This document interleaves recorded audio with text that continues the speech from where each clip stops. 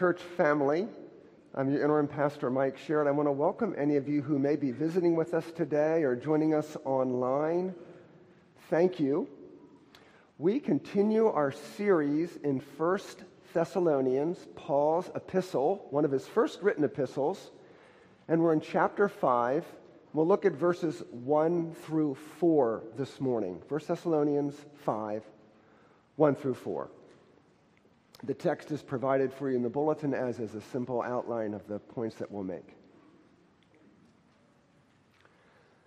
Now, concerning the times and the seasons, brothers, you have no need to have anything written to you. For you yourselves are fully aware that the day of the Lord will come like a thief in the night. While people are saying there's peace and security,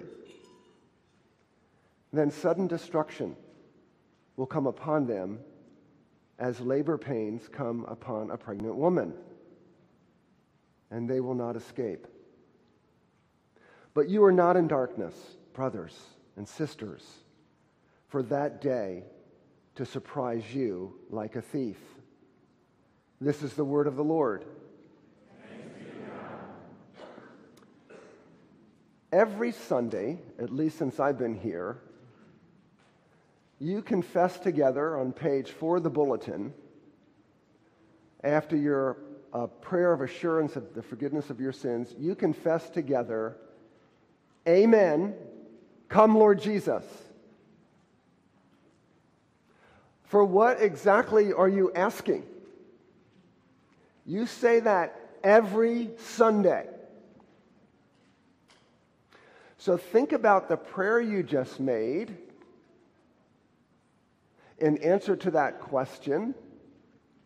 Think about the longing in your heart for paradise to be restored on this earth. What are you asking Jesus to do? On the strength of texts like this, we have very clear answers to how that prayer will be answered one day. Amen, come Lord Jesus. Now, suppose tomorrow morning you go to work and you get one of those forwarded emails, and in those forwarded emails it says, Jesus has already returned, and your eyes light up and you look at the computer again. There's an email circulating that Jesus has already returned. What do you think?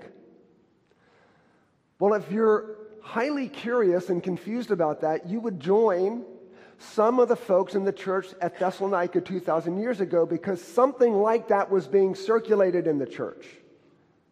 Some sort of misunderstanding, somebody that missed Paul's teaching, or they got a stupid email and they forwarded it.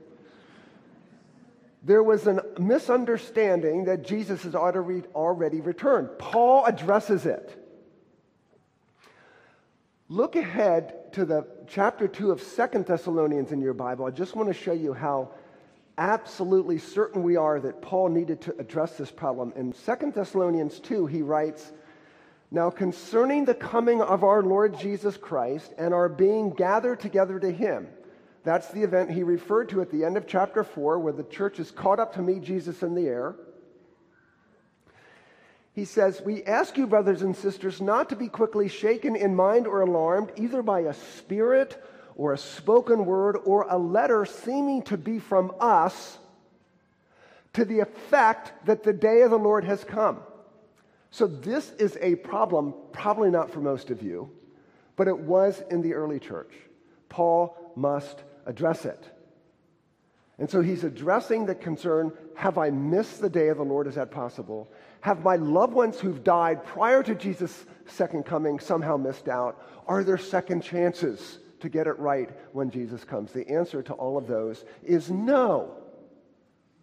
And the question I want to answer, the focus of today's sermon is, can you somehow miss the second coming of Jesus? The answer is no, and here are the 4 reasons we're going to learn from the text. You can't, because it is predicted, it's audible, it's suddenly swift, and it is inescapable. So here we go. You're going to learn more about this thing you pray every Sunday, come Lord Jesus. Let's learn more about that. Number 1, the day of the Lord is predicted. Verse 1, now as to the times and seasons, brothers and sisters, you have no need of anything to be written to you. Why doesn't Paul need to write anything about this? He's already taught them. He's taught them very clearly and in no uncertain terms. We know from the accounting of this church being planted in Acts 17 that when Paul showed up, he opened the Scriptures, for us, the Old Testament, he opened the Scriptures, and he showed in the Scriptures that the Scriptures predicted, promised Messiah would come. He showed those promises to them. And then he said, Jesus Christ of Nazareth fulfilled those promises. And we know from the Bible that Jesus showed up and said what? All those promises about me? Yes, I'm fulfilling them. And Jesus made this unbelievably wonderful promise to you, that on the basis of his flawless obedience to the law of God, he would give you as a gift, when you ask for it, absolute perfect righteousness in God's sight. He kept that promise. He also promised that the moment you trust him and believe in him, his cross will remove all of your sin and all of the wrath of God due your sin. If you trust in him, you are absolutely justified, pure, spotless, clean in the sight of God. He kept that promise. Jesus promised that the grave could not hold him. And on the third day, he rose in an indestructible body, which is your certain future if you trust in him. He kept that promise. Jesus promised to return to his Father's throne, pour out the Spirit, we're celebrating that on Pentecost Sunday, for his work on the earth, and to rule as King of Kings and Lord of Lords, as the Lord of the nations. He kept that promise. And he promised to return in judgment to bring paradise to earth. He has not yet fulfilled that promise. There's one outstanding promise to be fulfilled by our Lord Jesus Christ. He hasn't returned yet as judge to make everything right, to mete out the justice. Even the saints in heaven right now are pleading, we're told in Revelation before the altar, they're pleading, how long till you avenge our blood? How long, Jesus, till you fix the speaker in the auditorium? Thank you, Jesus. Well, he's in Christ, so it could be said of him. Thanks, Jonathan.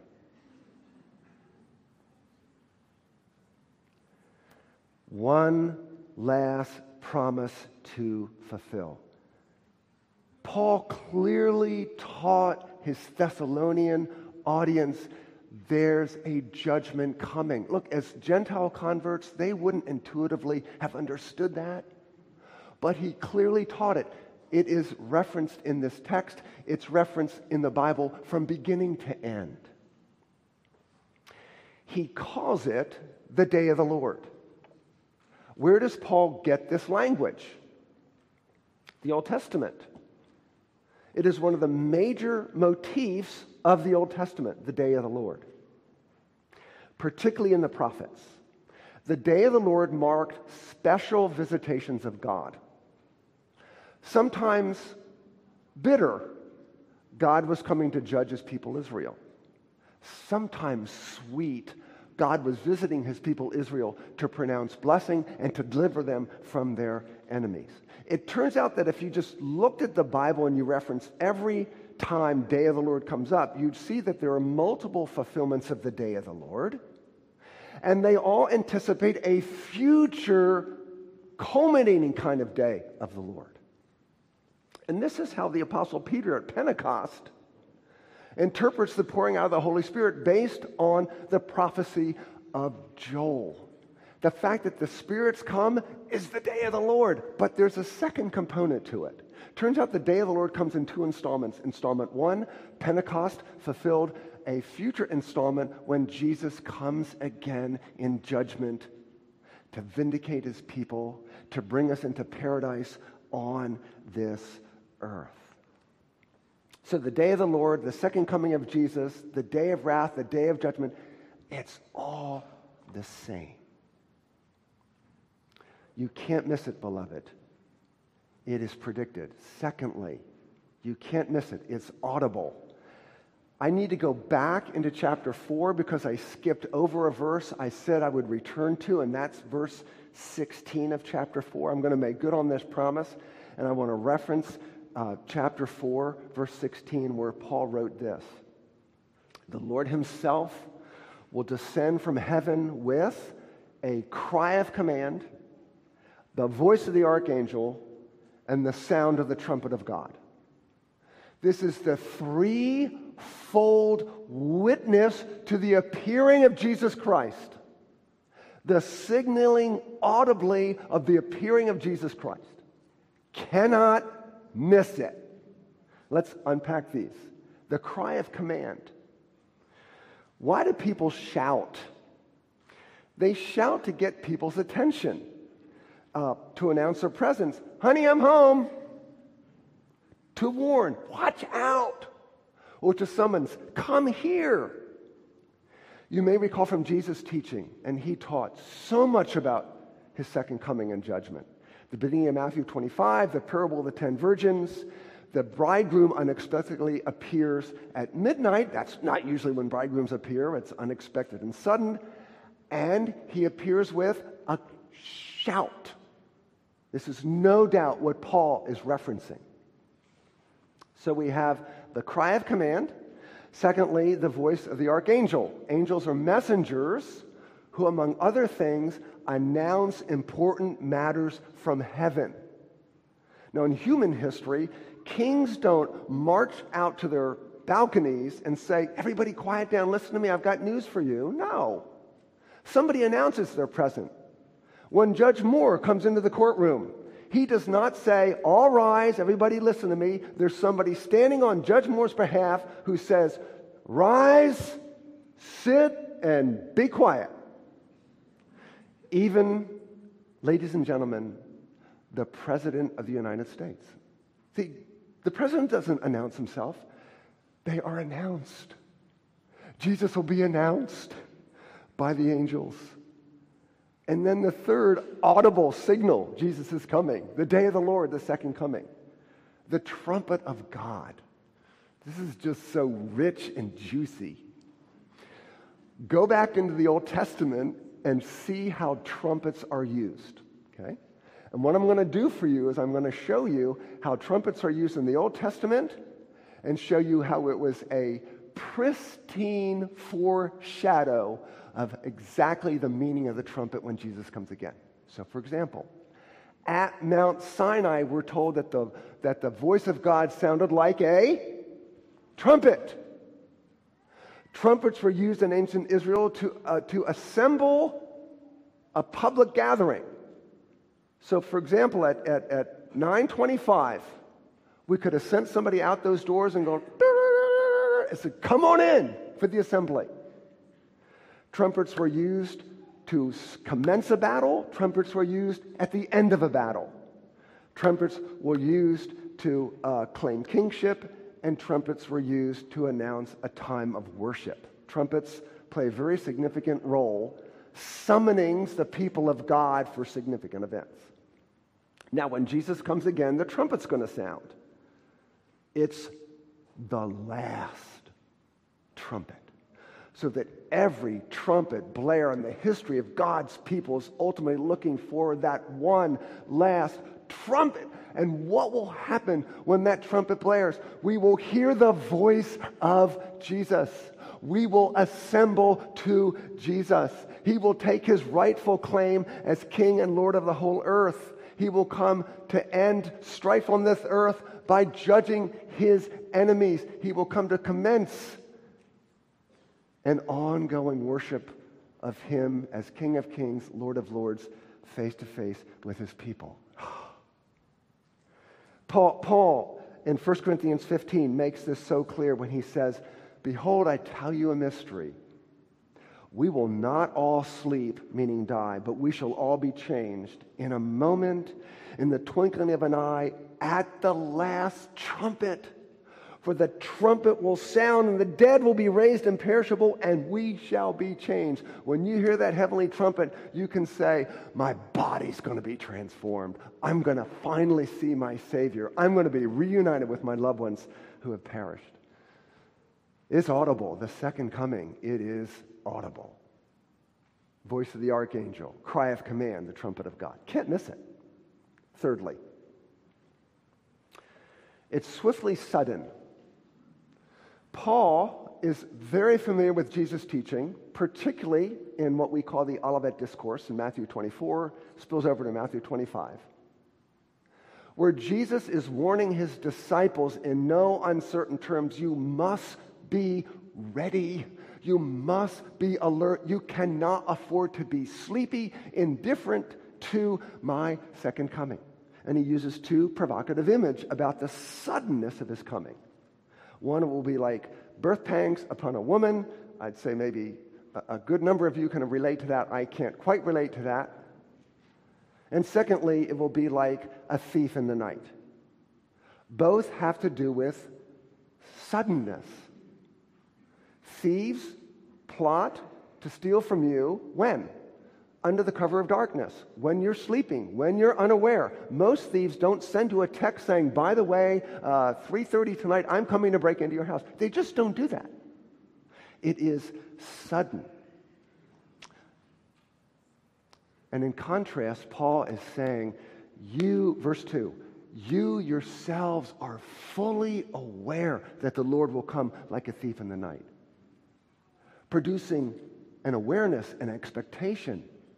Now, I'm going to talk more about this next week because Paul will go on in verses 4, the next 6 verses. He's going to really tease out for you what that looks like in practice. So hold your horses for wanting to know more about that. You should want to know more about that. Paul has more to tell us.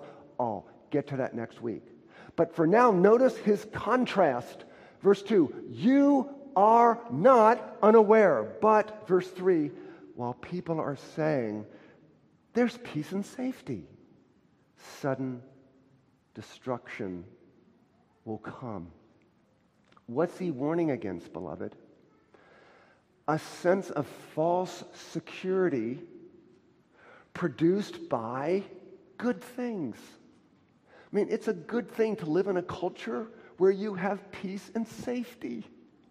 These are unequivocally gifts from our wonderful, gracious, good, sovereign, heavenly Father. But they can lull people to sleep. They can create a sense of complacency. And God doesn't give us these gifts ever at the expense of spiritual urgency. In fact, beloved, if there's anything good, anything peaceful, anything pleasant, anything safe about your life, maybe this afternoon you'll sit out on your deck and listen to the birds and enjoy the trees and enjoy company, enjoy good food. Whatever it is, that is ultimately never an end in itself, but a pointer to the pleasure of knowing Jesus. Every good thing points to the pleasure of knowing Jesus. And do you know how God describes his presence in Psalm 16? In his presence, there is fullness of joy. And at his right hand, pleasures forever. That is the ultimate thing for which we ought to long. And God is saying people can become oblivious in their prosperity. Do you remember 9/11? Some of you do. What happened in the churches? I don't know if it happened at Trinity. I wasn't here. But the churches swelled in numbers. Remember this? All these people started flocking back to church. Why? Fear, confusion, concern. They sort of instinctively went back to the thing that feels most stable, God. And bless the Lord, we have not had more attacks since 9/11. And what happened to those swelled number in the churches? They eventually atrophied back to their pre-9/11 numbers. Which tells me this. The threat of final judgment, the threat of the end of the world is not the primary reason to flee to Christ. Because if your primary reason is a sense of danger, then when you don't sense danger, you may just go back to living a complacent, self willed existence. What is the primary reason to flee to Christ? He deserves your devotion. He's worthy of your life. That's the best reason. He's God. He is the rightful owner of all things. So we don't go to God to save our skins. We go to Jesus because he's so lovely. And that's what will make paradise paradise. Seeing the face of God in Jesus Christ. Last reason you can't miss. You can just delete that stupid email when it comes that somehow Jesus has already returned. It is inescapable. Destruction will come upon them suddenly, like labor pains upon a woman with child, and they will not escape. And to be sure, your Bible tells you, folks will want to escape. Revelation says that judgment will be so terrifying, people will beg that boulders fall on them. The Bible takes this much more seriously than I do most of the time. So this tells you that there's at least two kinds of people who will be caught unawares. I'll just, from my own terminology, I will call them the oblivious and the indifferent.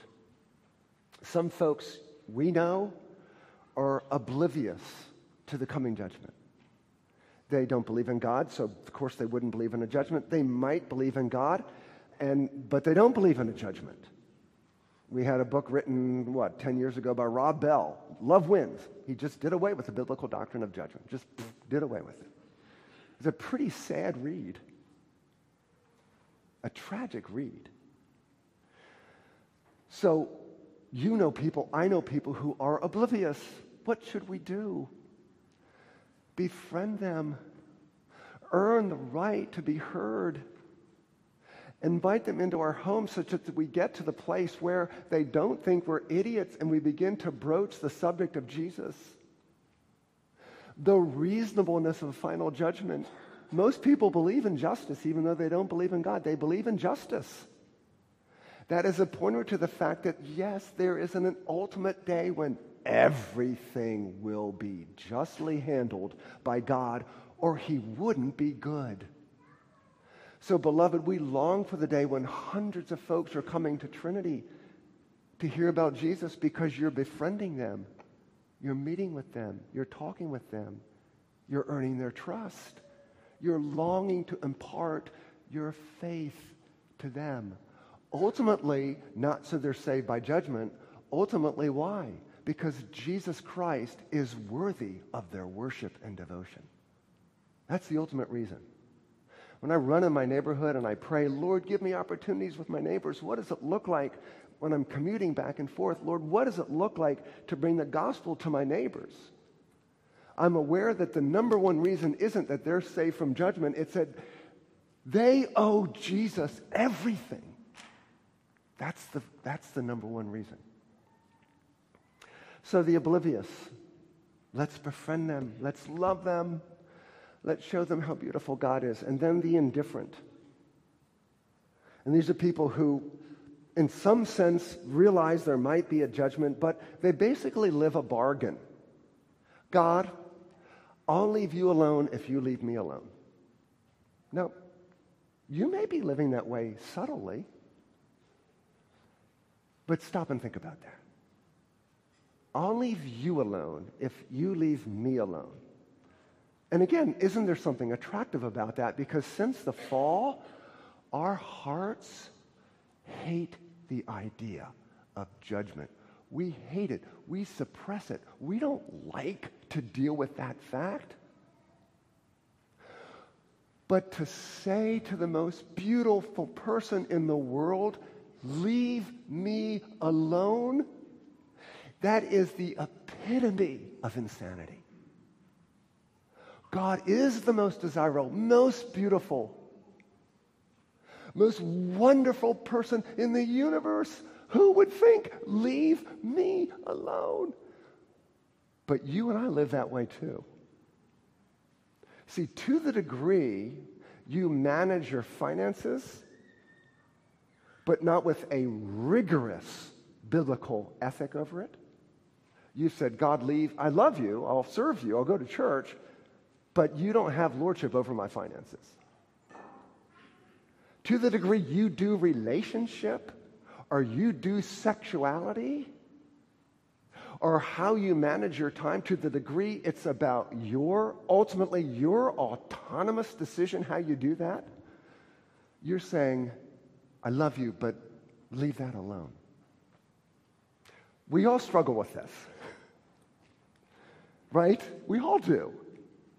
And we need each other in this fight because it's ultimately what? It's ultimately not believing how good, how lovely Jesus is and his law is.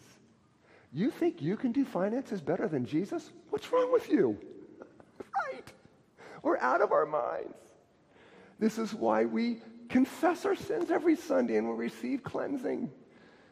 This is why we so much need God's precious word. All right, I'll close with this. Just a little observation about the text. This is called the day of the Lord. In other words, it's the Lord's day. It's Jesus Christ's day. It is payday for Jesus. Because a promise was made from his Father, recorded in Psalm 2, ask of me, and I will give you the nations as your inheritance. And apparently the Father was asked by the Son for the nations. That's how our call to worship began this morning. The nations will appear before Jesus, every tribe and tongue, every color, every type of person. And when Jesus comes again, he gets them. He gets his inheritance fully in person. See, the day of the Lord is the day Jesus from all eternity has desired. It's the day Jesus, when he stepped into earth's history and kept the law of God through great suffering. And the day Jesus Christ gave himself up to the horror of the cross to purchase that people, to secure them for his presence, to cleanse them, to justify them. It is the reason Jesus Christ ascended from the grave, sat down, and he is ever praying for that day. You know, Jesus is saying, come quickly, because he wants you in his presence forever. That's the end of Earth's history. The greater that reality is to your heart, the more fervently, the more thoughtfully, the more generously, the more lovingly you will plead, come quickly, Lord Jesus. I want to see that face. I want to know that love. I want to gaze on that beauty. I want to bask in that justice. I want that mercy to completely transform me. Okay, Trinity? With me all together. Amen? Amen.